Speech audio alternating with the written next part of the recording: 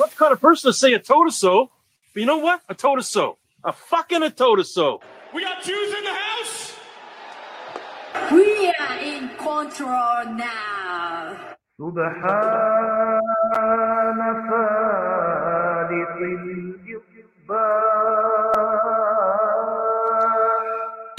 Yes, that's right.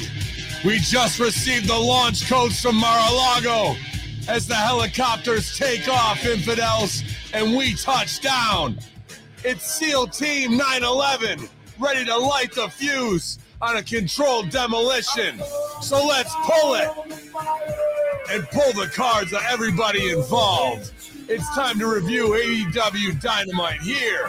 ChannelAttitude.com, Hameen Media Group. Codename Heartnet. Heartless Hacker Hameen. YOLO.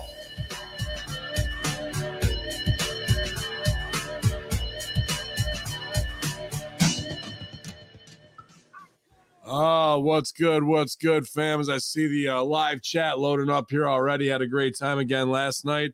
Record numbers at the AEW self-help group.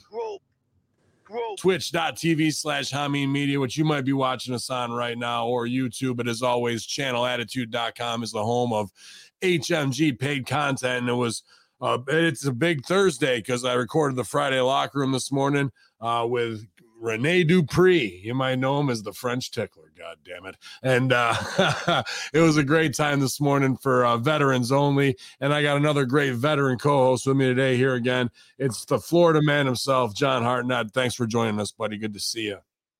It's good to be here. And if the FBI wasn't listening, they're listening now. And I'm glad we're going to make them listen to an hour of us talking about AEW. Yeah. Yeah, to all my homies in Quantico down there underneath the surface, having to be locked away with no windows, listening to HMG podcast. Thanks for subscribing. We hope we keep bringing it fun for you. The code word is chop. The code word is chop.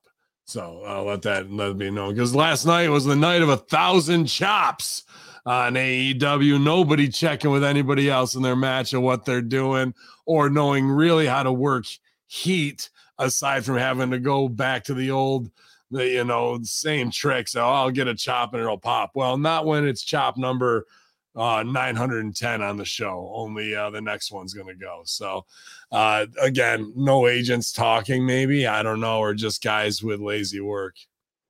Yeah, I think I think some of these agents know better. Every one of the agents know better, right? Like, they're guys that we know have been taught the right way. We've seen them perform the right way.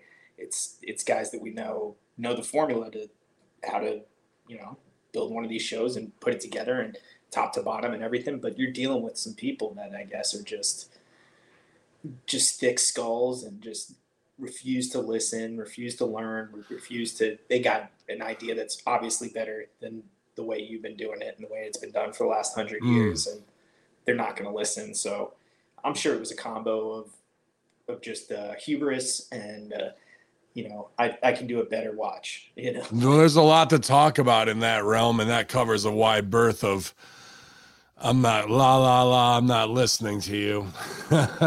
Who'd you ever be? All that shit inside the bubble.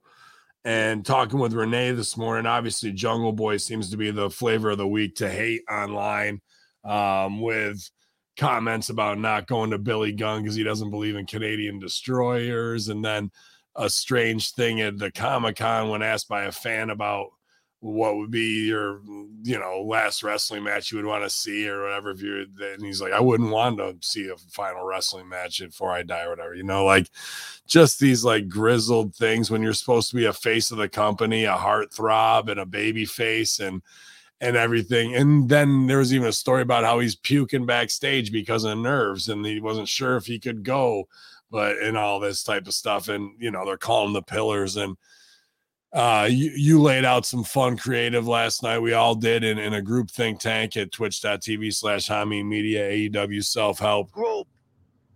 And, that's the fun of creating together and what we have here. And who knows if it gets up the right channels. I talked about on a Friday locker room. But what is going on with inside this bubble mentally with things just like that, bro, where you're not going to go hat in hand to a fucking Billy Gunn, just knowing the political aspect of if he takes to you, even if you're working him, maybe that's a big shot against Max Caster. You're in a major program. But now when you do these things, you're cutting off your lifelines within your own company, and people not wanting to work with you. It's just bad business and bad mafia politics. Don't really know how to play them, I guess, you know? Yeah, and then it's just, what's the worst that can happen if you listen to him? You learn something, right? Like, right. I mean, you don't have to take everything he gives you and use it, or maybe there's just a 1% that you take away from the conversation that makes you that much better. That's worth it, right? And like the guy has something to give you, I would think, right? He performed in the era of him and his partner, the most over you could ever be, with on a microphone on the way to the ring. Did controversy with Billy and Chuck, and fucking did Cowboy smoking guns. Like, he had to work a variety of different gimmicks until he's over as Mr. Ass, you know? Yeah, and then has treated his body in a way that he's his age, no matter what, climate change is going on or whatever else is going on. Like, look at the guy, right? Like, don't you want to look like that dude when you're 50? Yeah, man. Like, I would, and it's not surprising, but it's just so disappointing, because you're just like, hey, man, I think that's a good way to put it. If you had all these things, these tools at your disposal, and it was somebody that was hungry enough, that wanted it, and was in the position to have that kind of big brother relationship or mentorship with a guy that, bro, done it all, and you're not gonna. And you have not only just him on that roster. Close your eyes, throw a dart, and you're going to hit one by accident. Sure. Yeah. It's a master class of being able to go through, hey, you want to learn from Aristotle, Socrates, and all at the same time, like, yeah, sure, I would like to. Yeah. And a whole panel of just be humble and ask a question and then shut the fuck up and take in the information, you know? Yeah. You got guys in there like from Big Show, Mark Henry, Pat Buck, Billy Gunn, Christopher Daniels, like, just those guys I named right there are guys that all, you look at those guys and there's nothing they can't answer if there's something that you had a question to, or if you just went up to them and was like, hey, what do you think the best way, I can get over tonight is, or the best way to work this angle? Or this match? Dude, like, he's going to be working those guys. Yeah. Big Show Rey Mysterio. He's Rey Mysterio, bro. Like, what worked with you and Rey that I could use, That's what I'm saying. Does Ben Hameen still do cameo videos? Yeah, cameo.com/Ben Hameen, or you can just PayPal me directly at hackerhameen@gmail.com, and I'll knock $5 off, because Cameo is $30, but they end up taking half of it. Apple Pay does, so don't really even see much out of it. It's a crazy for the creator. I'm not saying I won't, but plus I got to cut a promo tonight at UWE wrestling practice. So if you want to order one, get it in now, or however you want to do it, whatever. But let me know, and happy to cancel somebody's birthday, give them the verbal $5 face slap, tell your boss you quit, whatever you want. Tell your ex-wife to fuck off.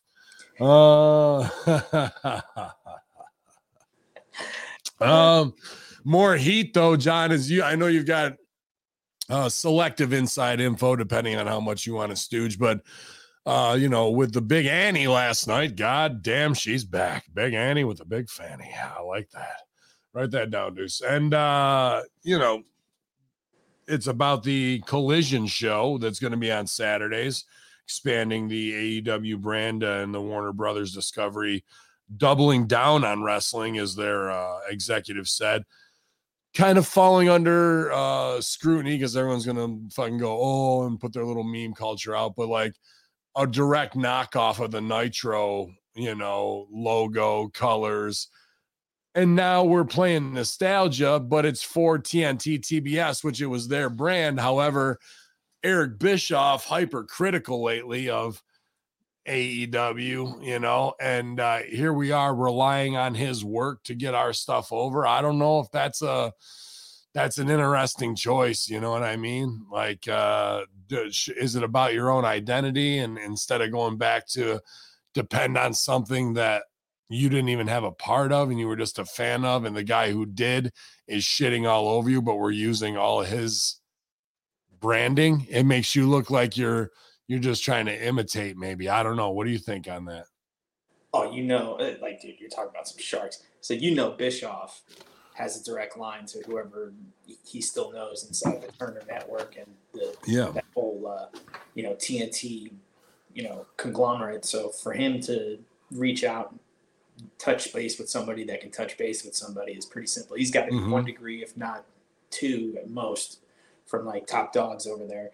And you would think, I mean, he had to have an idea that this was even coming and probably told him it was a bad idea. So I'm sure if he didn't, get asked about it, he probably went and found somebody and volunteered some information saying, hey, you probably shouldn't do this. And I'm sure that got back to them. And then I'm sure using little things. Yeah, we'll use his colors. We'll use this thing, and right.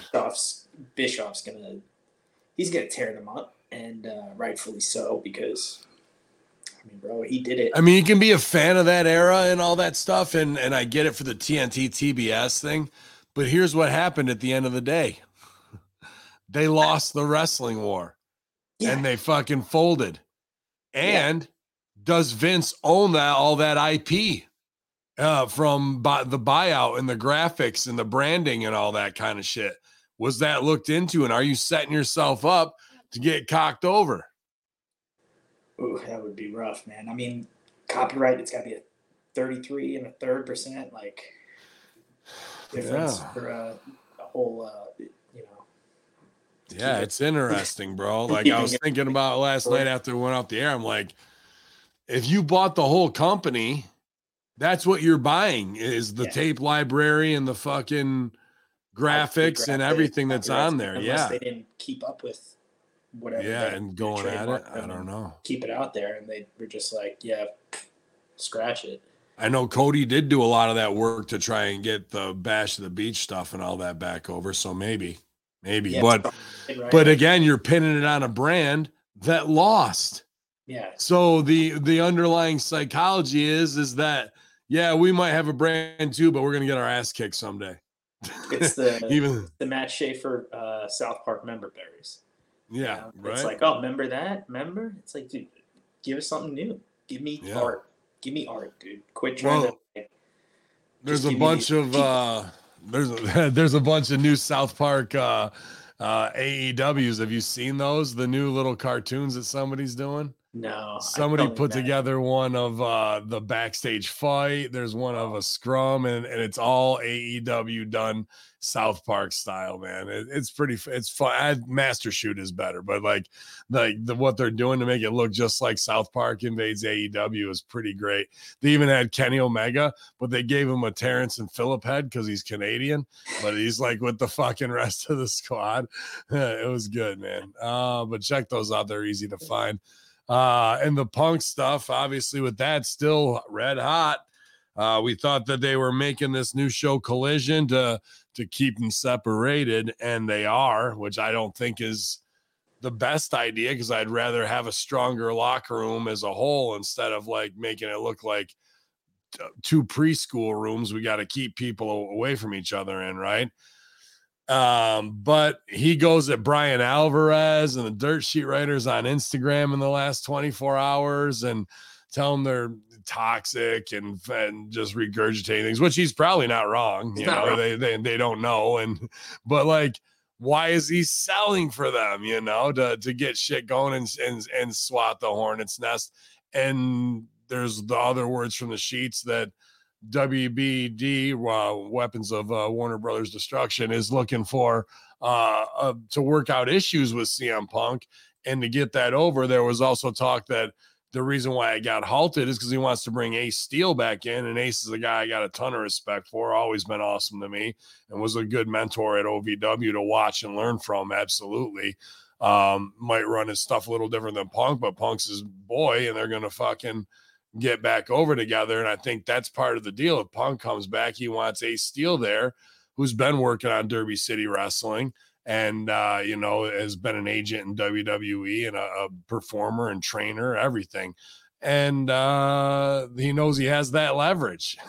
And Punk can be ice cold as a businessman when it comes to that shit. And I would just bring Ace back. What, they're going to be butthurt because Ace Steel's Harley Race trained, bro.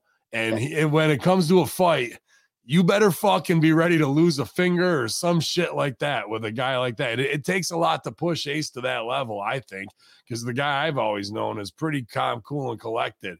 So it's interesting. But do you think Ace will come back with Punk and that they're using this as leverage and it'll all get worked out? I know you've got some inside info yourself.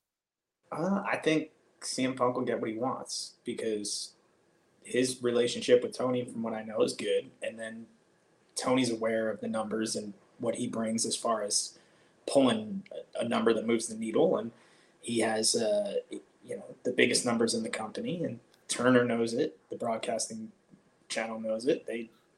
They're investing in this show, basing it on the fact that he's going to be there to carry it. It's just you're putting it behind the eight ball and everything they're going to try to do with this show, where it's supposedly going to be more just regular wrestling, less on the the crazy sports entertainment side of stuff, more hard hitting, just wrestling action, more matches, more the stuff that we've been saying forever is supposed to be on this show. You're going to get CM Punk and FTR, but you're putting it on a Saturday night in the time slot where you're going up against primetime everything, like whether it's baseball, football, basketball throughout the year. And then on top of that, that's the same night you get any kind of boxing or UFC pay-per-view is going to be a Saturday. Yeah, that's crazy too to me, right? To go against another major fight sport like that. I mean, the one thing they do have going for them is they already do know, speaking like the numbers, the demographics, right? So like their hardcore audience, dude, they're not going out on Saturday nights. They're not getting their dicks sucked. So they'll be there. But the rest of America, it's going to be a tough spot to fill. But right. Hey. Yeah, no, it's an interesting choice. I would have gone for the Saturday morning TV spot and establish yourself there. You know what I mean? Like the post cartoon. Yeah. At 11 to noon. Is there even like cartoons on Saturday morning? Everything's just digital delivery now, right? Like, is there even a sit down and watch cartoons on Saturday morning anymore? It used to be, right? Like that used to be. Right. It used to be, but now that spot's open, make that the wrestling spot of what's going on. But then I also can see Punk, that number doesn't do well. Here comes the peanut gallery, and he starts selling for them on Instagram, and we're causing problems that when somebody asks him in a scrum, he loses it again, because again, maybe not his fault, and the product could be good and what they want to put on, but the time slot don't fit. And then what's gonna happen when you have the shows where you're gonna have to mix these guys together, right? And you're painting over here like this and you're painting over here like that. Now the whole thing's got to come together, and it's gonna be like you're gonna do a big Wembley show. Like, what's it gonna be? You know what I mean? And then are you dividing people to pick or choose? Like, I don't know. It's diluting it, and then the Friday show, I guess, is just like it's just there, right? So you're gonna have show Wednesday, Friday, Saturday. So Thursday is gonna be the only day, and no continuity across the board there. A complete brand split, unless we want them over there. Like it just doesn't sound to me like that all the pieces are in place for the roadmap to success. Not to sound like a marketing douchebag, but like the synergy of the whole thing feels off, right? So it should be feeding into the next. Yes, that's a great way to put it. We laugh about flywheel synergy, but the true definition of the synergy of what your product should have inside of one thing pushing the other is an issue. Yeah, and then even to look at how they're going about it. Did you see the announced schedule of where they're going? All Canada. All Canada, but then you're doing it like 4 weeks in a row on 4 different parts of Canada. Yeah. And you're sending like people back home, back to Canada, back home, back to Canada, back home, back to Canada. But it's like you couldn't spread those out throughout the year. Like do it a shot here, a shot there, 4 in a row. Yeah, is everybody staying up there for production? And what do you have? I think it's law in Canada for TV. You have to use X amount of equal TV producers that you bring there. You bring 10, you got to use 10 Canadian ones. So what's it gonna? I mean, I don't know, man. And a couple of those towns too. Like one of them was like Saskatchewan. Yeah, hell yeah, big bucks up there. Toronto was good, right? Like Toronto's a big city up there, but like just wherever they were in Saskatchewan, I'm like that's like a little cow town. I'll be playing there soon. Then that is what it comes down to. Von Lilas, Big Von Daddy sent me this one last night. As we can zoom in on Don Stevens here during the street fight. Big Donnie? But right Spectrum. seat filler waiting area sign. Oh, they didn't like that. Oh, yeah, we. Ooh.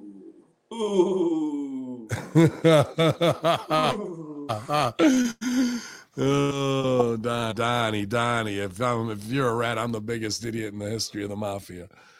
Donnie. Look at the posture. The old seat filler waiting area sign back there.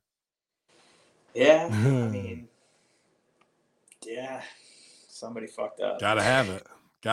I mean, I know that's an opportunity for indie guys who go back there to get a paycheck. I know get plenty of guys at the Rochester show who are running out there to fill a seat, hard cam side or what have you. Yeah, and they got the tarps coming out over the top. I guess there's some kind of different kind of tarp they got now. It's like we've got a repelling tarp, pal. We come down from the ceiling, we bring them down. It's a whole pirate show we put on. Jolly Roger.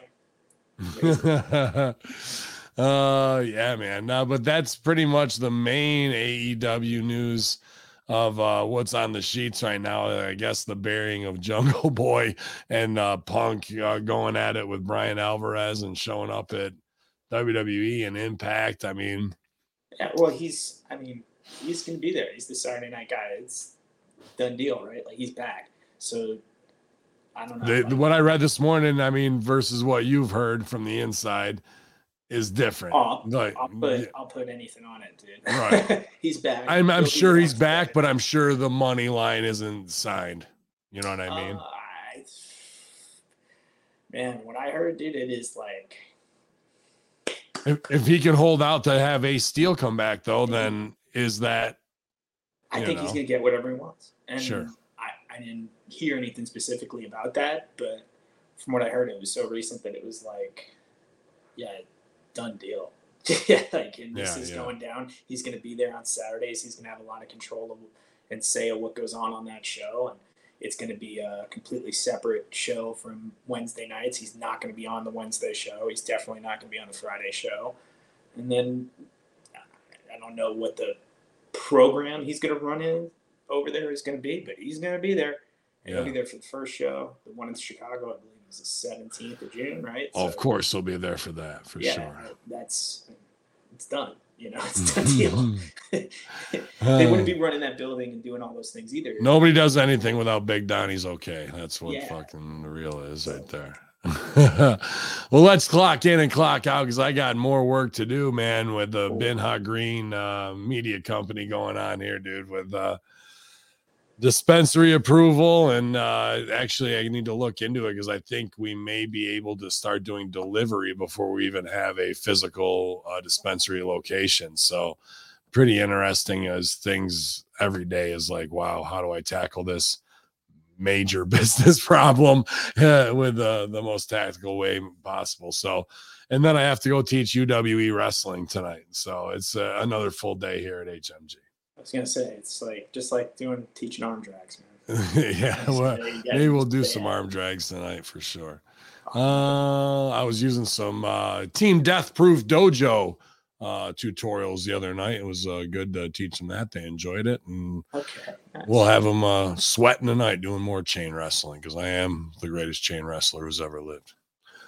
Big shout out, though. We got to say rest in peace, man, to superstar Billy Graham. That was the big news off the wire last night, passing 79 years old, an early adopter of climate change and B12, but obviously a guy who changed this game and brought so much showmanship to the world of professional wrestling, brought it back where it was kind of beer brawlers with big beer bellies, right? And the tough guy. And here's this guy who's an Adonis when it comes to that California muscle, cool guy, surfer, that whole vibe, the tie-dye, and early really hip hop with rhyming, and took a lot of that from Muhammad Ali as well. So just a huge inspiration in the shift of the performance aspect of pro wrestling and what it meant to be a body guy, and kind of set the standard that way.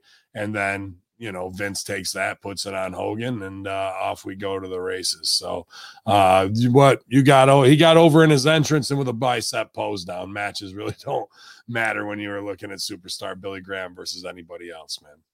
That's all he needed, though, right? He just had to look.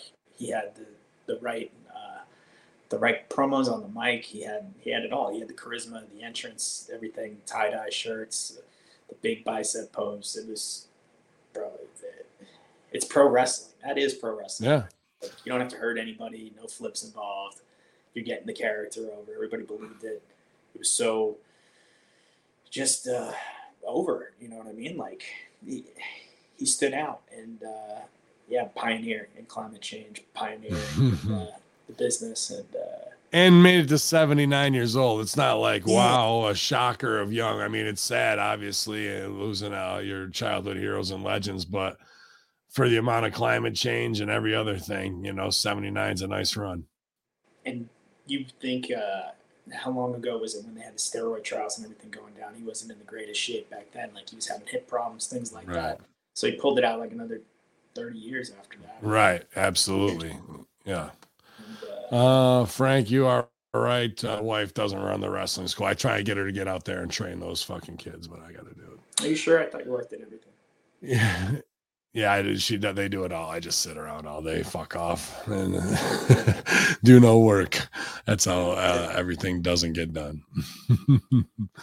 I am shitty at doing my dishes, though. That's why I got yelled at for today. Tonight we'll see Chris Jericho compete against Roddy Strong, Outcast and Soho. Let's just get to it. Wardlow kicks it off, calling out Christian Cage, which, I'm glad Wardlow's taking control of the mic and trying to be front-footed and being, a top guy. But we just introduced Arn Anderson with him 2 weeks ago. And the reason to have Arn Anderson with him is either a yes and guy at ringside to be there with him or to be his mouthpiece because, unfortunately, like some mega tough guys like a Mike Tyson, their voice isn't that intimidating when they cut the promo. Wardlow doesn't have as high a Mickey Mouse voice as Tyson does, but it's still not the rule that you would expect from a guy that looks like that, and that's just the way it is.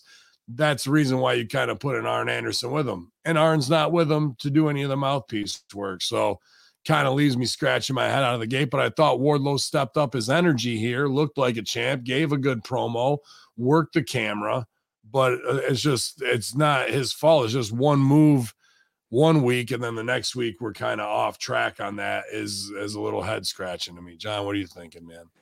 Yeah, and I mean, I think they're missing the boat too with not playing and leaning into more of just like, dude, demented Arn with the Glock, dude. Yeah.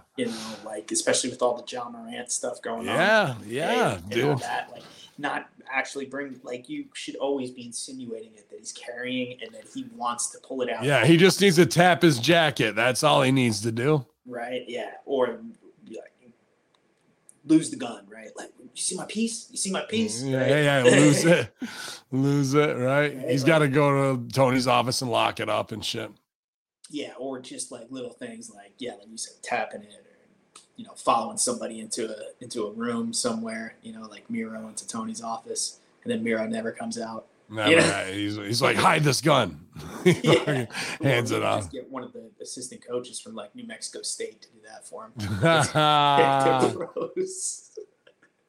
But out comes, out comes Christian Cage and props up the ladder, and in the middle of the turnbuckle, Luchasaurus choke slams Wardlow through it, snapping the ladder in half. It was a nasty bump. It was one of those lighter aluminum ladders, but it's still a ladder.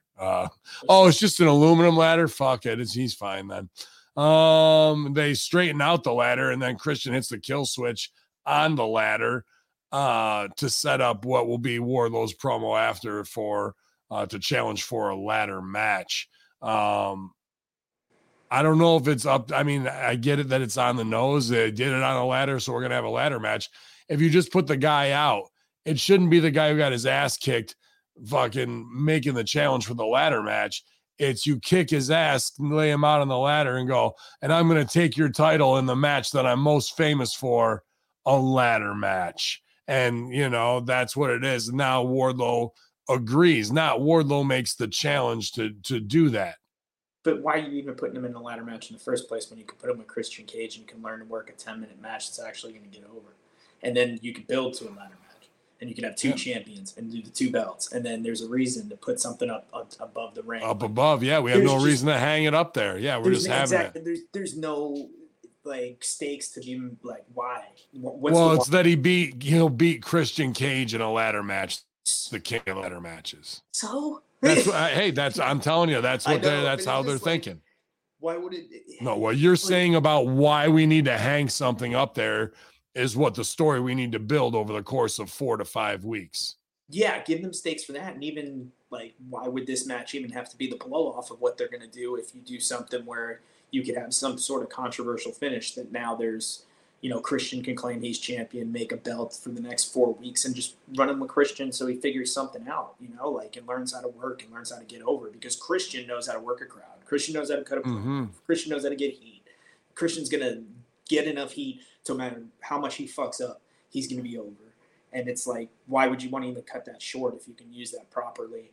And because it's going to get thrown away. By the end of this pay-per-view, they're done with it. And it's just if you're going to do a ladder match, give it 8, give it 10, give it 12 weeks, right? Give it the 2 pay-per-view, give it the 1 pay-per-view where everybody thinks there's going to be a blow-off of some sort and have a fuck finish to where Christian can claim he's champion and Wardlow can claim he's champion. And now we build to a ladder match, 2 belts at the top, blah, blah, blah. It's the match he's famous for. It's this. The stakes are so much higher, right? You just invested time and told a story that now we know why there's a ladder involved. But they're not going to do that, and it's going to be done. And then you got a guy that you're paying so much money to and that can do it, right? Better than anybody else on the roster. I think he's the best guy on the roster, right? And here's the other thing that gets me kind of not hyped about it, but I don't really give a fuck, but is yeah. Even Shivani references how disgusting Christian's promo was last week, where he alludes to Arn's son who died, in a tragic way, and mega heat. And then Arn's not out there to be taken down by security with the gun in his hand. You know what I mean? Of going for it. And they he's going to kill him. That's the payoff of what happened last week. And we didn't get any of that until later, when it's just Arn in the fucking trainer's room with Wardlow, and it doesn't really have any of the sauce that it should have had, right? And they met a week ago, right? Yeah, a week ago that happened. Right? And how long's Arn been with Wardlow? A week, 2 weeks, right? Yeah, I gotta send this guy notes, man. I gotta. You're just where's the id? Like you said, the whole. Where's the id? Yeah, that was the hook of the scene. Wow, right? Now we gotta pay that back. Yeah, Arn should have been snapping, and then it should have been Wardlow calming him down, right? Right. Saying right. Don't worry, I got this for you. I'm gonna make it right, blah blah blah. And they put Arn through a ladder. Yeah.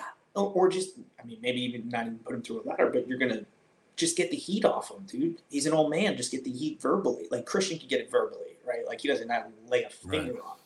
But he can get everybody in that place in his head, right? And then they're going to get the 3 power bombs. But, they could do so much more if they just dragged it out, told a real story, let Christian get even more heat, built even more heat, so now you can make a baby face, right? Yeah. You need that heat on Christian. You need him to be absolutely despised to get that moment, to get Wardlow, boom, And I think it's almost too much to try and have Luchasaurus tied to it. Obviously, I get it that he's the mentor to try and help these guys, but it'd be better as just Christian Wardlow without him in the background to be the big terrorizer, because it takes away from the believability when you got a guy in a dinosaur costume fucking standing there and he's doing real shoots.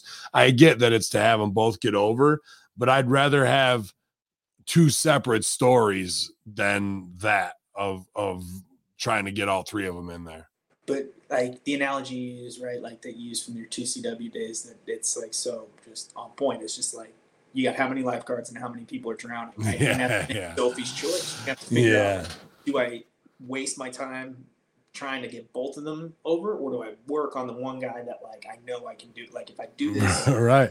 If you try both, they're gonna drag you down. You're gonna drown with them.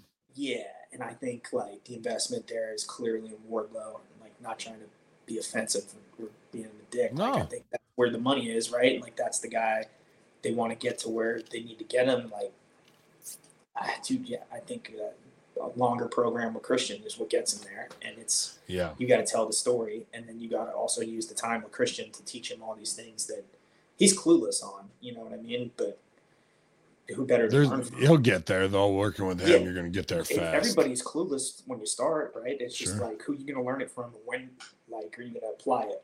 And the longer it takes, dude, the more they expose that guy and he doesn't get it, the worse it's going to be for him long term. Because by the time he does figure it out, it's going to be too late. Wait, too late. We get Orange Cassidy and Darby Allin versus Big Bill and Lee Moriarty.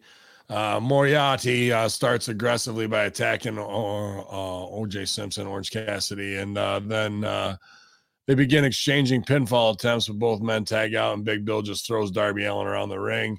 He responds by sending both opponents out of the ring, and he and Cassidy dive outside the ring on him. However, they get back in the ring, and Big Bill, who comes out on top with a big boot to the face of Orange Cassidy.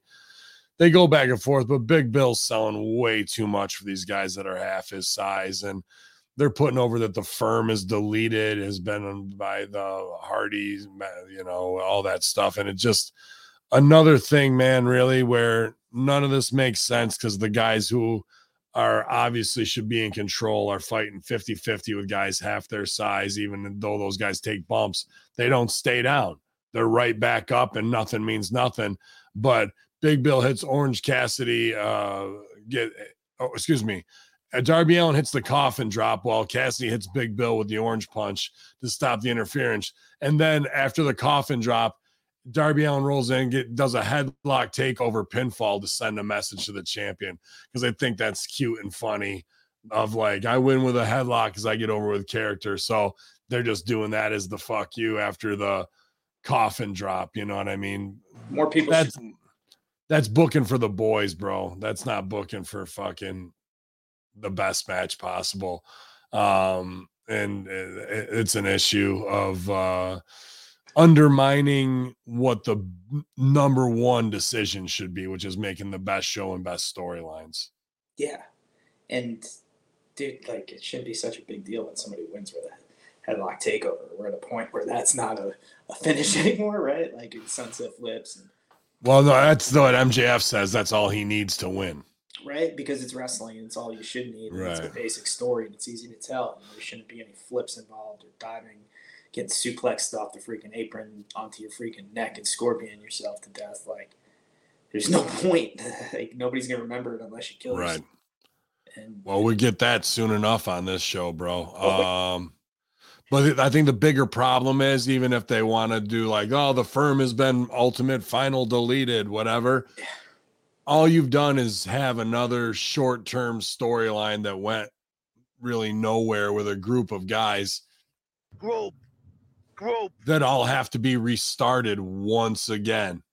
You know what I mean? It started as a MJF hired assassination squad, but became Stokely Hathaway's thing where we're not really a group, but when they need us and the money's there, we'll be there. And then into Hook and Taz, and then it spins out into this, and then it's just kind of absolved, and the guys who should be the top guys, like a Big Bill, get beat by Orange Cassidy and Darby Allin. Yeah, and you're never going to get him back to where he was, where you could have had him. It's another stop-start. Yep. Bro, it's going to take you so much longer now that you had Hook chase the four of them out of there, right? Like, you just ruined them all. And then it's just like, you're not going to use that guy in your world title picture. Like, that's the best spot you can find for a 7-foot dude on your card. Like the mid-card, like, tag match, throwaway match.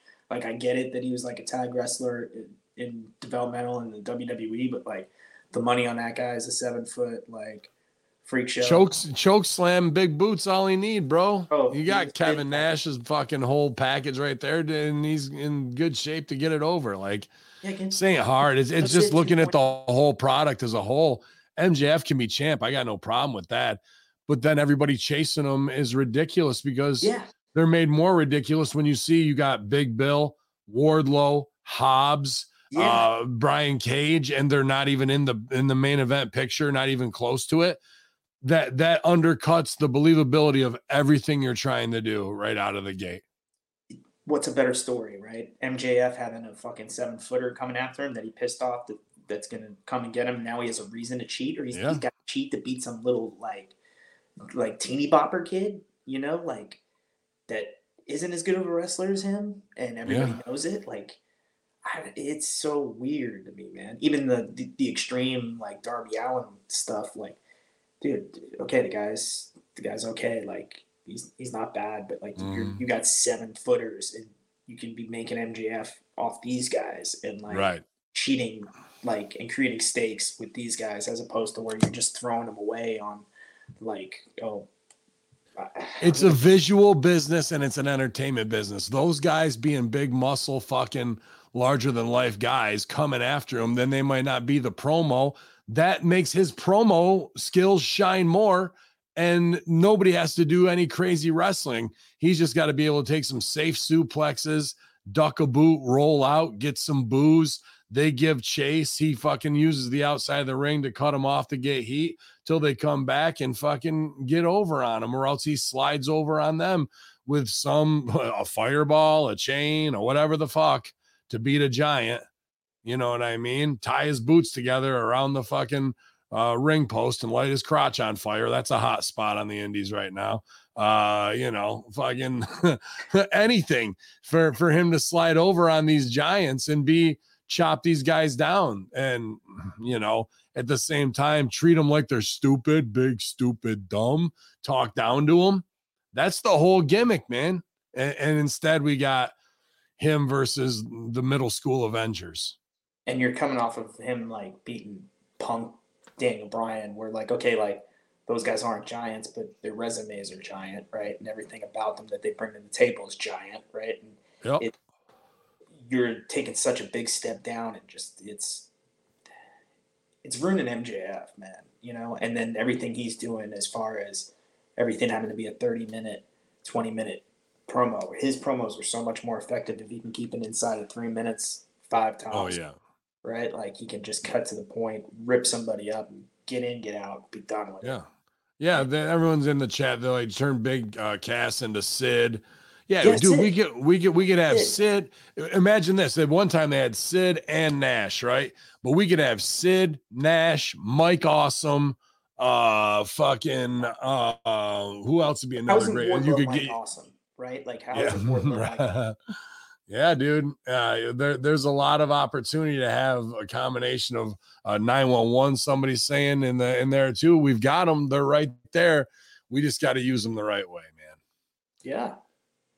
And that should be the 911 spot could easily be Big Bill's spot. Little guys are wrestling, doing all their shit. You hit his music that's very Pavlovian. Down he comes.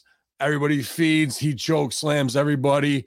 We do that in matches with under guys, mid card guys, and even over guys when there's time to pick the bones, and fucking now you've built this guy out of nowhere again. That's the only way you're going to get him over. Sticking him in a crew is taking the shine off of what makes him special, which he's way bigger, jacked as more than anybody else. And then fucking, have him working 50-50 with guys half his size. You're just going, you're burying everything about him, man. There's tons of money there. Bro, that's the worst too, is when you got to have that 20-minute match of a 7-foot, like Big Cass with a freaking Jungle Boy, and they're going 50-50. It's absurd to me, right? But like to them, it makes total sense. And I just like, I'm never going to understand it. Yeah. Like if that match ends and you don't have long-term like plans to put Jungle Boy in like the hospital for at least a couple weeks and like check in on him and like have a big comeback for it, like you're wasting your damn time, bro. 20 minutes, dude. 50, like what are you It's doing? Crazy. It's crazy. When's the last time a wrestling move really hurt somebody too? Like, but not for real, right? Like, and they've just made it look like, hey, somebody's got to go to the hospital. Like, dude, these things can fucking kill you. Like, almost do here coming up in a little bit. Sammy Guevara is in action next, but the Young Bucks are asked backstage about Kenny Omega, but then they get jumped by the Blackpool Combat Club's affection. launches the tag team around in the parking lot, gets slammed on the hood of a truck, which looks cool, but always sucks to take. Truck hates you. Backstage, Arn Anderson talking to Wardlow. He should have been out there, but the champion says that is why he wasn't. Anderson asks what he's prepared to do, and Wardlow tells Christian they can play with ladders and suggests the ladder match. Like I said, this is out of context and should have been the exact other way around, with Wardlow on the cell and Arn saying, we're going to get your ass ready for this ladder match, and and they bro it up or whatever. But there was a lot of meat left on the bone. This whole thing should have been rewritten another way. The idea's there and good, but after last week's promo, the execution here, they probably only got 25% of the heat and the fucking pop that they could have to really kick the show off in a way where we could have raised the stakes and made the heat mean a lot more. So, Exodus Prime versus Sammy Guevara. Get me Exodus Prime. But he misses a punch and then gets hit with a sharp knee strike, and that's followed by the go to hell. And just like that, bing, bang, boom, it's over with. Easy night for Sammy Guevara. Squash on Exodus Prime. Guevara gets on the microphone, and it all goes to shit. He says he remembers the good and the bad from his childhood, but it's got him here. He admits he's made mistakes that people have seen firsthand. His heart says at Double or Nothing, he'll be the new AEW World Champion. Then Jeff Jarrett and the crew comes out, but before they can start talking, FTR appears and pushes Satnam Singh off the stage to the tables. Big Man takes a fucking hell of a table bump off there. I popped because, hey, we're right to action here. Like, cut it off and go. But it gets shut down pretty quick in the brawling with their chanters. But as FTR comes out on top, didn't they hit him with double guitars here, though? Yeah, double guitar shots to the head. So I wouldn't say they came out on top there, pal, whoever wrote this. However, Karen Jarrett appears and nails Cash Wheeler with a low blow, and Jeff Jarrett hits the stroke on hardwood. Renee Dupree and I talking this, bro, it pops me, and this is what I love about wrestling. I'm Karen Jarrett's always been cool to me, the shows I've worked with or whatever. Jeff, obviously a legend. But you get the spot in the office, the politics don't matter. You politic to get the spot. And just like that, we're back to TNA 2008, bro, with wives on camera, no real reason for him to be. But what's she doing here? Oh, don't worry about it. She's going to back us up in the segment. Oh, okay. And she gets the heat, and we're right back to the same old, man. I think that shit pops the hell out of me, the politics of it all. Yeah, you just broke it down exactly how it is. What are you gonna David, Kari's good at Kari. Yeah, it's big time. It makes me fucking smile, bro, to see it over and over again. And everyone's gonna take it and not say shit, like because the stroke is there, Back there to the point, I guess it's just like that's probably the least of their problems. Yeah, right. Like, oh, as you see, it was only a matter of time. Well, at least Karen's over. At least she's over. Meanwhile, baby gal's over there wondering how to get her brother a job. Still, how does she keep doing this, baby gal? Baby gal. Then we get Tony Storm with the sexy fucking Harley Quinn, Princess Leia top buns and lower buns, I guess too. But Ruby Soho versus Hikaru Shida and Britt Baker. The Outcast gain control early on, but Hikaru Shida turns things around with several shots to Ruby Soho, followed by a missile drop kick. Soho steps on Shida's foot and hits a knee strike, which allows Tony Storm to tag in and stomp the shit out of her opponent. Britt Baker tags in, but a misdirection allows Saraya to pull the legs of Baker, which sets up a hip attack from Storm. Saraya kicks the shit out of Britt Baker on the floor, and when the ref's looking over at him and Britt Baker's on the floor selling, Saraya looks at the ref and goes, "She tried to attack me." Like, so not that I kicked her ass and left her there, but that made me laugh. Baby girl got me with that one. That's good. Storm tags back, but runs into a big boot and neck breaker, allowing Shida to tag in, starts trading punches, so nothing means nothing. We're right back to some indie fucking New Japan bullshit. Crossbody on the outside, all three of them. Nobody died, thankfully. Neck breaker, yada, yada. However, Soraya distracts the official and allows Storm to spray Baker in the face and hit the Storm 0 at the finish. So it's Tony Storm, Ruby Soho up over on this one. There was a promo later. I don't know if you heard it or not. You're tuned in.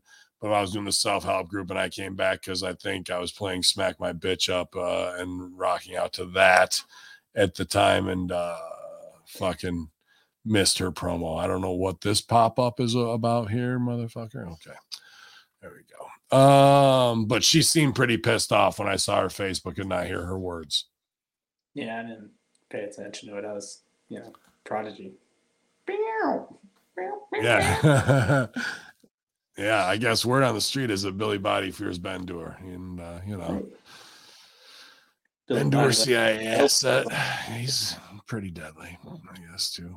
Pretty deadly. Better chance against Bendur than Ben Hameen, I'll tell you that much right now. Brother, you don't want that smoke. Yeah. No, I don't want these goddamn Dragonfly Pro pop-ups on my goddamn AEW Dynamite results either, you fuckers that wrestle stink.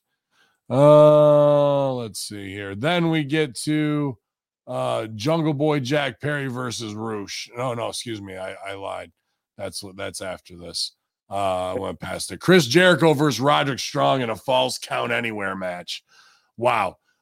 Since Roderick Strong's debuted, he's kind of been shuffled in little storylines with Cole and the Undisputed stuff and getting them back together a little bit. And it's not bad slow play, but this is how you really make a debut on a show when you want to highlight a guy. The other two matches he did before this meant nothing. And this was like Roddy strong style, meat chop all through the arena, falls count anywhere.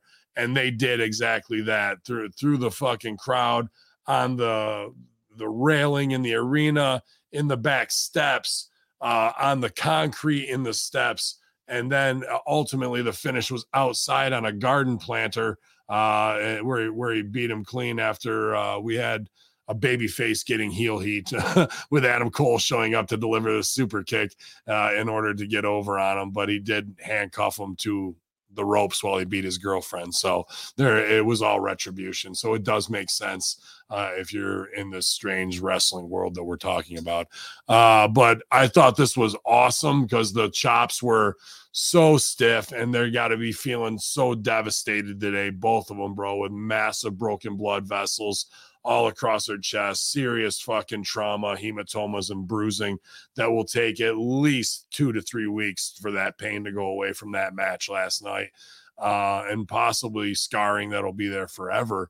But I thought it was an awesome showing for both of them. I thought Jericho fucking kicked ass.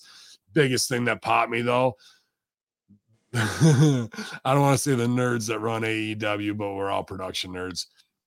But now they're doing the WWE rib of let's zoom in during Jericho's entrance on the biggest fanboy marks team never touched a titty, get no pussy fucking members there are, as they belt out Jericho's fucking theme song. They hit 6 of them last night. I'll give the big brother that looked kind of cool, but he wasn't your classic black wrestling nerd. But the other 5 all fit the profile of the usual suspects. And it made me laugh, and I hope they keep doing it.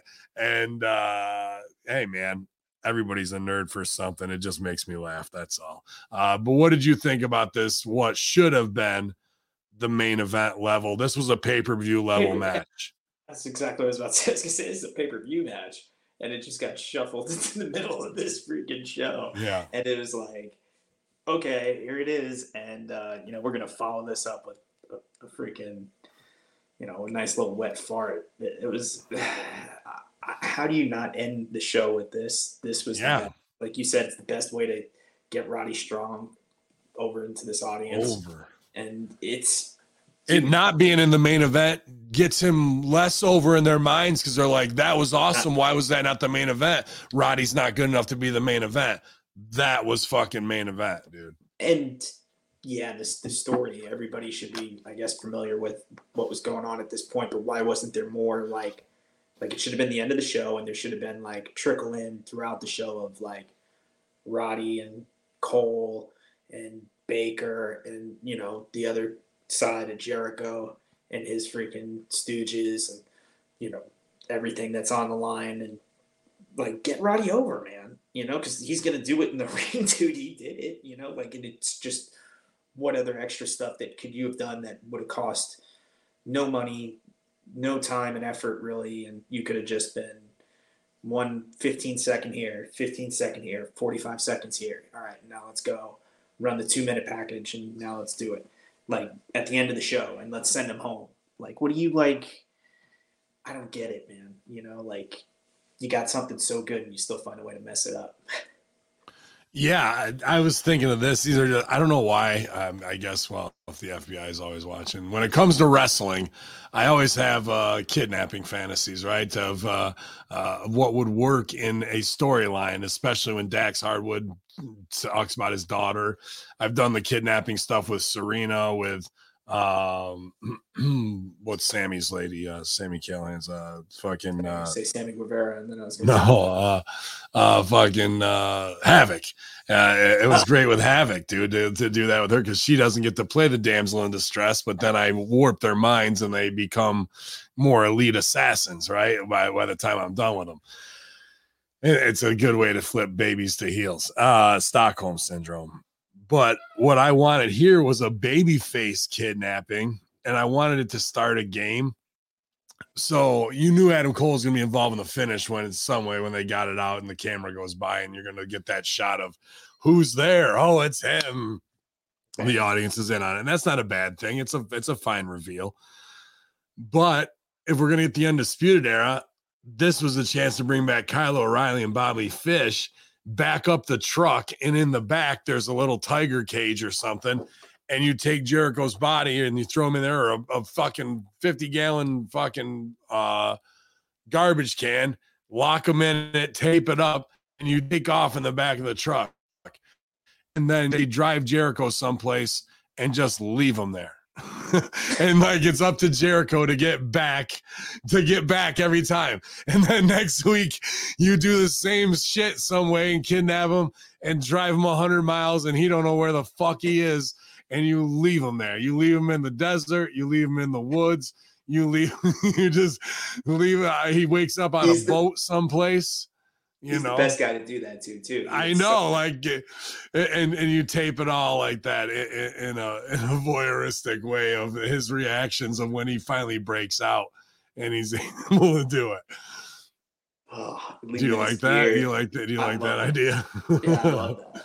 I love that. It would be perfect if you did it like too in like one of those cities too, if they're in Vegas or something where it's easy. You just throw them out in the desert and it's like, you do it at one time, and when he comes out, he's on stage. You wheel the thing out and he's on stage at a Fozzy concert, and he was gonna get, and when he kicks out, he's out there, and these guys got to start the show that way.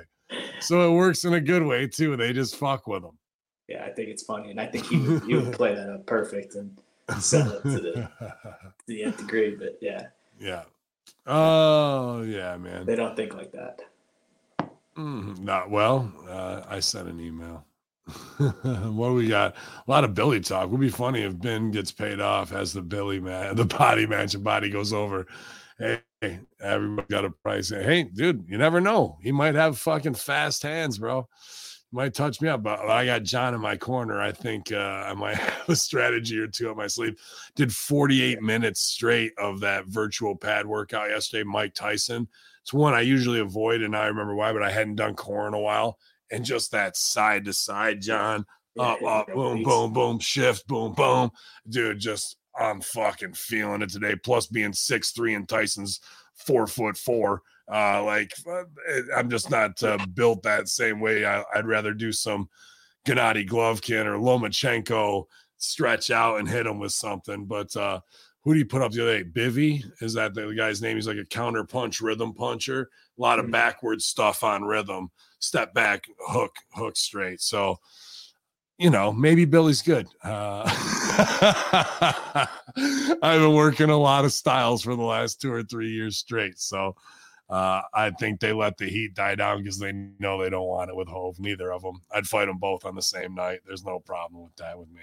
Yeah, I mean, and like you said, I don't think they're ever going to have another chance to have that kind of attention on them or any kind of. It's what they really want. If that's what they wanted, they would they would pull their heads out of their asses to say yes and know that would cement them at WrestleMania 40 legacy, bro. People will be talking about the main event of WrestleMania and that. Mm-hmm. Yeah, everybody will be talking about it. We'd get picked up for sure. Yeah, hey man, balls in their court, right? Yeah, I gotta worry about opening weed dispensaries, bro. He's fucking marks. That's I knew that's all I have to do is draw a line in the sand. Yeah, that's all, you know. Yeah, get the wives to do it. Yeah, the wives can fight him. But this Jericho Roddy Strong shit was really good, dude. It really was. Yeah. Chopped. If you're into fucking chops and just smashing and keeping that energy up through it, I thought it was really excellent. Roddy Strong up with the help of his good friend Adam Cole. Then we get to Jungle Boy Jack Perry versus Roosh, and wow. Again, agents didn't talk or these guys didn't give a fuck because there was mad chops in this too of lighting it up.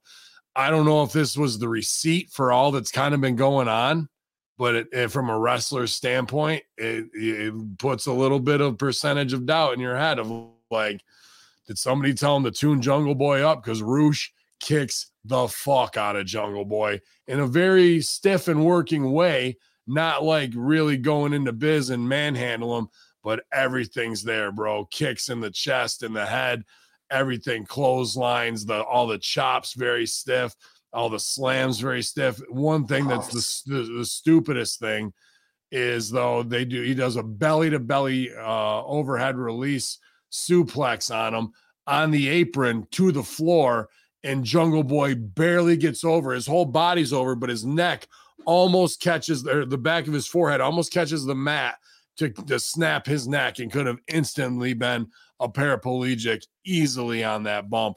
It had me fucking selling and cringe because he just made it over. I'm talking within 1/16 of an inch difference here between walking away and limping or not walking ever again. You know, it was definitely some hardcore shit in this match with no stakes leading up to Roosh or Jack Perry. Like, know, I don't get that. But in the end, we go after all this hardcore beating. It goes completely rotten. And Jungle Jack Perry getting thrown back in the ring after taking some shit. And while there's a attack in the corner and the refs pulled away, Roosh pushing away the referee, like which should have been a DQ. Jungle Boy rolls him up. The ref goes down for the count and he's pulling the tights, and the ref's looking right at the tight pull, counts 1, 2, 3. So either the ref is in on it and pissed because Roosh pushed him and got the heat, and that's what they're thinking the logic is, instead of throwing him out, that the ref will now say, fuck it, I'll allow a tight pull because fuck that asshole. How dare he touch me? Which is a weird thing because that's the heat's on the ref instead of the guys. Or the fact that everybody's rotten and we should know that a babyface shouldn't be doing no tights pull unless he's lost 2 or 3 times to that heel in a heel way, and that's his retribution of getting over. However, you do it with the ref on the other side, not the ref looking right at the babyface doing a tights pull. C, babyfaces don't do a tights pull. Go back and see B if you don't understand why is the only time they can do it is that. It was an abomination at the end, and dude, I think Jack Perry got his fucking ass kicked. Yeah, there's a couple stomps in there too that were like, woo. Yeah. But like, maybe they have plans to turn him heel after the stuff they said, or the stuff he said that's gotten out there. But why would you turn a good-looking, like, teeny bopper kid like that heel, especially if you can't cut a promo? Like, I don't know, man. Like, that sucked. Like, especially right after you had Jericho and Roddy, and like you said, there was no stakes. I was going to ask you, I was like, nobody's going to follow that. How are you going to follow that with more violence? We just saw violence throughout the arena, and then this match is all violence. Yeah. And then you got, like you said, no stakes to where, like, I don't remember anything last week that was like the reason this is happening in the main event. right? Like that Britt Baker thing has been going on for weeks, right? With Jericho, Cole. Yeah, that should have been the main. That's your main storyline, right? And Jericho's the biggest star in the company, right? And Yeah. like, you're gonna put him underneath two little dudes that like can't hold a fucking candle to him. I don't know. No. It's interesting. It's interesting what the why, because you got to run through hearsay political situations in your mind, or where Jericho needs to look humble and goes, no, it's cool. I don't need to be the main event, and knows he's going to steal the show in the middle of the show. So the other guys don't have heat because they want to give them their moment, and you babyface them that way, right? So they think they're the most important, but then you go and steal the show. And when you watch the show in context, you've made not the best show possible, sacrificing backstage egos to be humble. Well, then no one said anything about like, oh, he should go here, he should go there. Somebody's just placating somebody else's shit, then stealing the show. And now we're going, see, if you would have put me in the main event, it would have been that much better. Well, let's all have a fucking art by committee and get that done beforehand instead of doing it passive aggressively and not making the best show for the entire product going forward.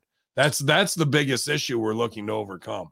The only thing I can think of is like Tony's thinking, because Jungle Boy's going to have his program here with MJF and the title, he's got to be in the main event, but this isn't for the title, right? Like this is a throwaway. The main event wasn't even the main event, bro. What did we go home with? Yeah, it was terrible. Oh, I don't even remember. Don Callis and all that. That's the main event. The main event is the very last thing on the show. Yeah. So the match don't mean nothing. It's a throwaway. Everything was a throwaway then. Yeah. And guys are being humble and going, no, let them have it. And they go, we're going to steal this motherfucker. Well, they did steal it, but they stole in the middle of the show. Now our show has suffered. As opposed to going, nah, I want that pay-per-view quality thing there, and you guys are going to be here for this. You know what I mean? We can fit you in. But no one ever says that and goes, hold on, pump the brakes. They just go, no, after you. So you can walk by them and they go and stab you up from behind, right? Like, I'm just hypothetical spitballing here, but that's the way she goes, boys. Yeah, maybe the whole thing was set up to fucking sink Jack Perry's boat. Yeah. Let's see. MJF's backstage and watching unfold as he slams the microphone out of Renee Paquette's hand and storms away. That was after Roosh and Preston Vance jump Perry until Darby Allin comes in for the save. That's until Sammy Guevara comes in and the two pillars take care of the heels and show respect for each other. So out of nowhere, Preston Vance is in this as a hitman as well. And MJF is befuddled by it and violently slaps the mic out of Renee Paquette's hand. We're like, oh, okay. That seemed like a real moment of frustration. Better show don't tell than having to say anything. Thought it was good. Yeah. Preston Vance is, I guess, aligned with the Mexicans now, right? He is. Well, he used to wear a mask. Tony Storm's backstage and she's pissed off that Jamie Hayter's not there due to injury or whatever, and they had taken the belt off her. I think there's a lot of real animosity in that when we had Tony Storm cutting the promo on Thunder Rosa about the interim champion, and there's a little tongue-in-cheek stuff there, if you remember that promo from a couple months ago. Yeah. And then they put it on her and then took it off her to Jamie Hayter. She had the booty on duty push, everyone wanted to see her butt, and she can work. But now injuries have caught up with us from working unsafe and doing too many things and punching our bump card too much. And I think Tony Storm being there every week, there's some real animosity in these cat fights of the women's revolution of who's there and carrying the fucking torch. And I know for a fact too that Sheeta had a lot of heat on her for a while too, from going back and forth to Japan and was scheduled for something and missing dates. So they're all going to use that and twist that, whether you're down with Tony Schiavone or Tony Khan or who you're going to talk to or what injury you have. And then, the girls out there taking the bumps week to week are going to feel a certain way about it. So I don't know, man. It seems like there needs to be a den mother figure here who keeps all this in line. But I'm not sure if our Joshi specialist can handle that right now. Nobody's more cutthroat than women, and especially women wrestlers, dude. Jesus Christ. Yeah. I mean, you know it. You already know it's cats, claws out, cat fight in the alley, and it's I'm sure the clicks are even worse than what you see on the All Access show and whatever's going on. Oh, did you hear? Did you hear? Russo's been putting over the All Access show because he likes the humanizing aspect of it, even for an Adam Cole and a Britt Baker, when you get to see that relationship and attach yourself to them emotionally and relate to them. Obviously, Britt Baker can be under scrutiny for the black eye fucking shirt or the bleeding and all the doing the excessive gigging. But it's not like she's a dummy. She's a legit fucking dentist and doctor, and her brother's a surgeon, I think, too. Very highly intelligent, not intelligent enough to stay the fuck away from wrestling, but here we are. And, there's a lot there that once you see these people interacting, not playing wrestler and tough guy, there's much more to relate to, and especially in a relationship like that or a comeback story from Adam Cole's type shit, man. A very Nicole Kidman and Tom Cruise type vibe to it when they were together, you know? And it's also what's really flipped Sammy Guevara back to babyface from being kind of a locker room heel, shit stir, you know, almost paralyzing himself type of fucking guy. Now he went over and won in a goddamn squash in under 30 seconds, Wardlow spot, right? Like, okay, at least we're getting him over as a baby at least, but I think it kind of is playing off what they're seeing on this All Access show. Yeah, and I'm sure it has its good points, but like some of it I think was counterproductive because the one thing I saw, like my girl was like, Britt Baker, what a bitch. I was like, she's the good girl. She's the yeah. Well, that's the thing. We need to help her be a better baby face. We need to show those moments that are on that All Access show in some way, recap or whatever, while we're trying to make her baby on our main show. We can't have her coming out being smug. I'm the badass. We need to. They had her in peril, right, when they had her down getting beaten while Cole's lit up. But she still kind of come out like, I'll fuck you bitches up. That's not who we need right now. You know what I mean? Her being traumatized is what we almost really need more of. So we get empathy for her. She's got post-traumatic stress from that beating.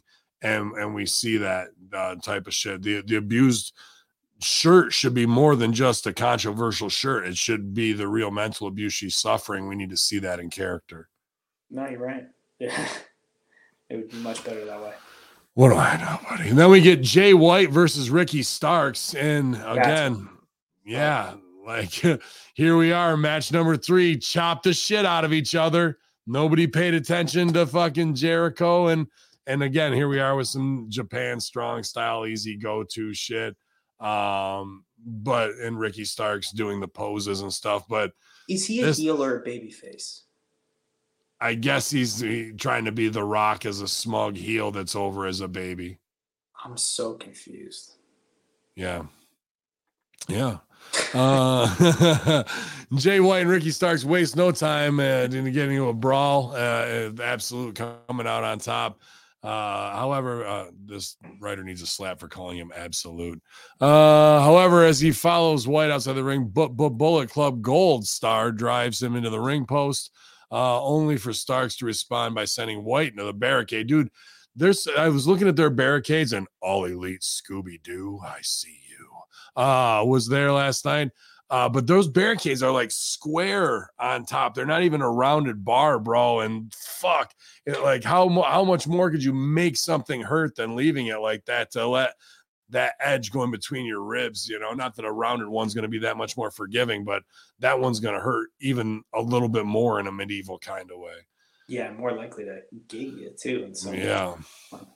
Fuck. Chops. Everybody chops. Starks fires up, delivers a chop of his own and a bunch of stomps and a clothesline. Starks hits a DDT for a falsie. White turns things around with a flash DDT of his own and hangs Starks on the top rope for a Uranagi, but Starks kicks out because why should any finish mean anything? Starks begins hammering several elbow strikes until White just dumps him over the rope to try and bring the end of the abuse. Starks hits a swinging neck breaker and they get back in the ring and then hits the chance, but White kicks out of the chance. So I guess it was chance or show or whatever the fuck. Starks then community chest. Starks then almost catches White with a roll up and reverse Blade Runner, but he does manage to hit a spear. White then rakes the eyes of Starks, which leads to Juice Robinson feeding in with a chair. Starks takes it off him, attacks him with it. However, he then uses the weapon on Jay White as well, resulting in a DQ. So we just have a lot of chops, a lot of get your shit in, a lot of falsies until the guy on the outside's coming in to cheat, gets caught, gets fucked up, and then the baby face goes, you know what? Fuck it, I'm going to heel out too. Instead of getting rid of it or swinging it, duck one, and fucking losing the chair and then feeding back in and hit something to go over clean as the fuck you. So nobody really gets over. We could have had the heels come in. If you're coming in with a chair, heels should get over with the DQ. As the fuck, not the baby face fucking going, fucking, I'm going to smash this guy for the bloodlust. I completely forgot the match had even happened. Yeah, and the placement of it after the Jericho thing, and in between that was the other fucking ass kicker, Rushin, and then by the time we got to these guys chopping and kicking the fuck out of each other, there's no way they could do it as hard as Jericho and Roddy did. And then Roosh did it for real on Jungle Boy, and now you're going to do it for fake. Pretty rough right there, man. Rough spot for them to be in. They tried to do all they could, but the booking at the end makes you think the babyface is a kind of an asshole. Yeah, if he is the babyface, is he? Yeah, I don't know. I don't know either. I'm so confused. And that's not even the main event, even though that's a match, because Don Callis makes his way down to the ring with security on the ramp. He says everyone wants to hear him talk about what he did, but instead he'll talk about Kenny Omega. What Kenny Omega did to him is there's only one victim in this, and it's him. Callis claims the IWGP title was because of him. He won the world title on his first night here, and without him, there is no Kenny Omega. I like this. This leads to Omega coming out, and he starts dropping members of the security, but the Blackpool Combat Club appears and outnumbers him. So he starts down on the Brock Lesnar beatdown, and then before he even gets through security, he gets jumped by the fucking heels from behind. So I would have let him tune up some indie workers first. You know what I mean? Yeah, that was kind of a weird thing. To be that, I don't know, whatever. Maybe we were running out late on time. I don't know. Moxley says the war is already over, and this is his final warning because they are the elite. And then the Young Bucks appear with a variety of weapons, and this is followed by Adam Page returning. They run with an eye patch, by the way, one eye Adam Page. We've got now. Things are tough things are hard on Brokeback Mountain. What's that? Yeah. Things are. I don't even know how he lost an eye. Said days are hard on Brokeback Mountain. They run down the ramp and start brawling with the BCC. Seeing them end up the ramp as the elite stand tall. Page says they're the heart and soul of this place, and they're the elite. He says double or nothing. It's the elite versus the Blackpool Combat Club, anarchy in the arena. So we go off with, kind of some big anime finish. It feels to me, these things. And we'll see you at Anarchy at the arena instead of going off, kicking the shit out of each other. Buckshot Lariat. Yeah. And they go off, and then we get that, to come back. These big grandiose standoffs at the OK Corral, throw down your weapons, is just too kind of wrestling phony to me. If they really hate each other, you're not going to fight for 3 minutes, powder, and then look at each other. You better not fight me again while I'm only 40 feet apart from you. Less 6 feet. Yeah. Right. So, man, definitely nowhere near of what Roddy and Jericho were if we would have gone off that way with Adam Cole and and my new kidnapping idea for the Undisputed Era and taking Jericho away in the back of a truck. And then we open the show next week with that same fucking big garbage can, and he's kicking the top off of it, and he's in the middle of the desert or some shit. For sure, that'd be better. But it was and we had the Big Annie on here. He came out and gave the announcement that they were going to have Collision on Saturdays. He may need to blink a little bit more to convince people he's not an AI, but again, he did the Jack Tunney spot of what it was. Biggest pop for me. Thunder Rosa and Miro still in the office. They didn't even come back to him. They went in the office last week. No follow-up whatsoever, bro. None. They just been in there on the brick, ordering Grubhub and crapping in the fucking garbage can doing Hindu squats. Maybe they got the Rick first Ross in the prison dudes.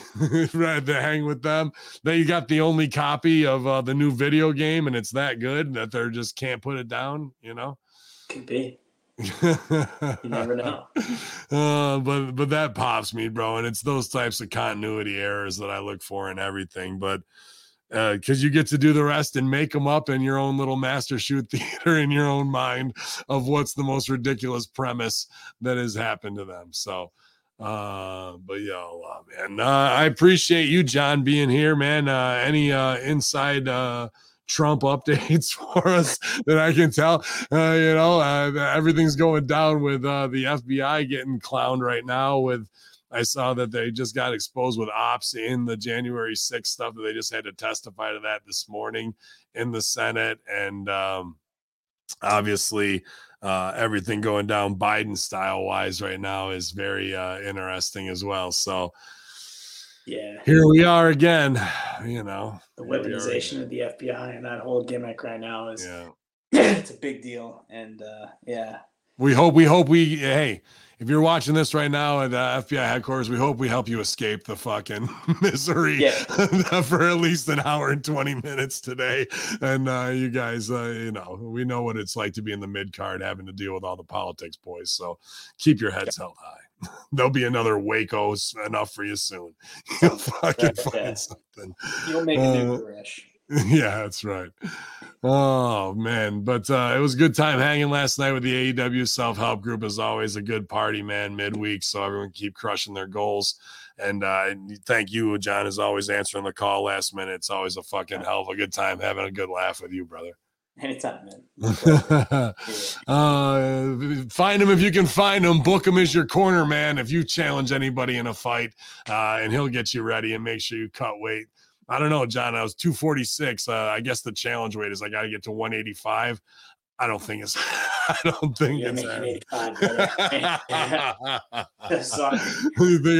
I make 185, I'm going to the fucking real big leagues, brother. 6'4", 185. What? Holy shit! Look at that fucking guy. Missing half his organs. Oh shit. Yeah. Oh shit. They come up in weight, you pussies. That's what I'm telling you. You got 10 months to get on the sauce and train. It's true. Oh, let's make some money, John. Let's make some money. But we're going to be doing that, and you guys can get your garden growing by going to horseshoegenetics.com right now. First half of our nutrient lines available there, as well as these limited edition hats, 3 different styles right now available, and as well as 80 different seeds, 79. We actually ran out of Northern Lights yesterday, photo period. We do have Northern Lights autoflower though. So 79 seeds available now, strains available to get your garden growing for the summer. I've got lemon skunk autoflowers germinating right now because I am the germinator. So update us on your grow journey. I know we got a lot of HMG and channelattitude.com growers and supporters sharing their grow picks in the Horseshoe Genetics Growers group, and I appreciate that. Grow. You knew it was coming. But if you want the cameo, you can find me over there, Ben Hameen, or just like I said, PayPal. It's a hackerhameen@gmail.com along with your cameo video requests. And we'll cut the promo on everybody and anybody. So, Allah, on behalf of Johnny Blaze, get meth life because it pays. It's Hacker Hameen here on Light the Fuse. Get vaccinated. Oh, God.